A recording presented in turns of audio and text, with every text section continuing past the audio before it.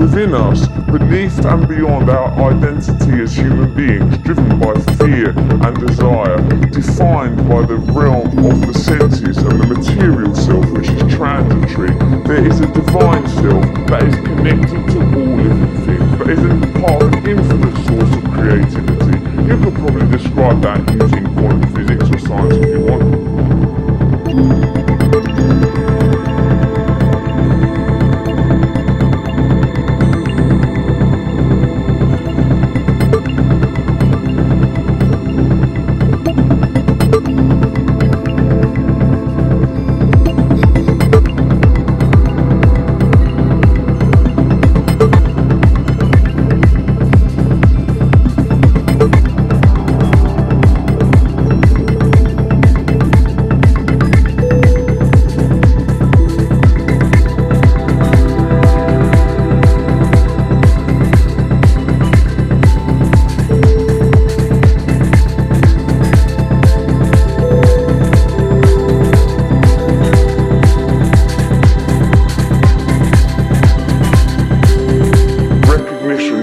Divine beauty in all of us, and if we prioritise that over our own selfish material needs, then we will naturally create a culture more in harmony with our planet.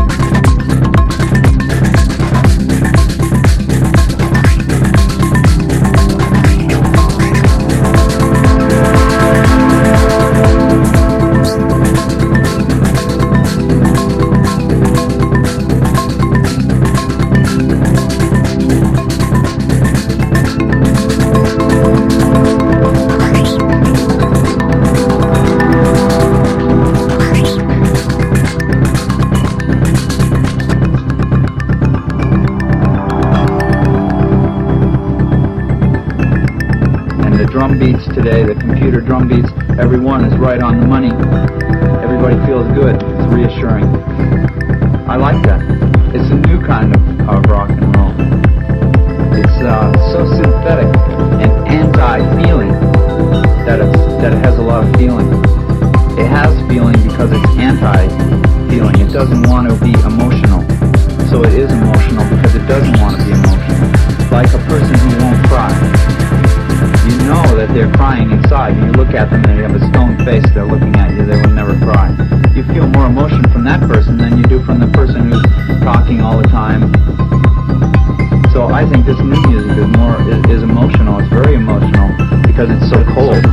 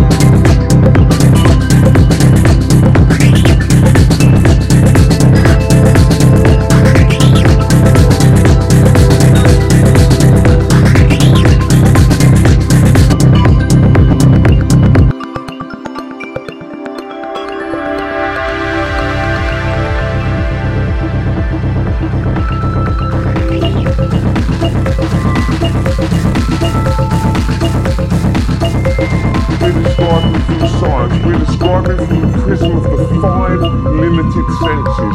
Our eyes can only see between infrared light and ultraviolet light. There's light bouncing around everywhere. Our ears can only hear a tiny decibel range, can't hear the noise of a dog whistle, can't hear any high-pitched frequency sounds. Isn't it likely then that there are other vibrations, frequencies, energies, consciousness moving through the universe.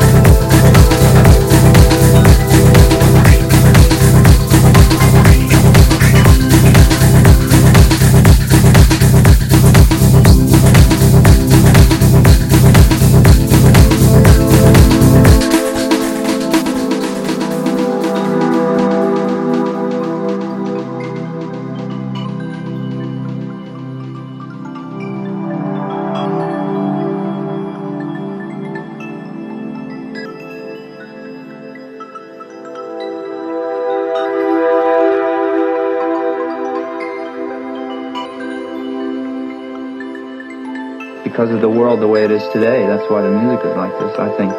I don't know, but I think so. I have my synthesizers and computers, and I'm not lonely. I mean, that's fine. It's okay.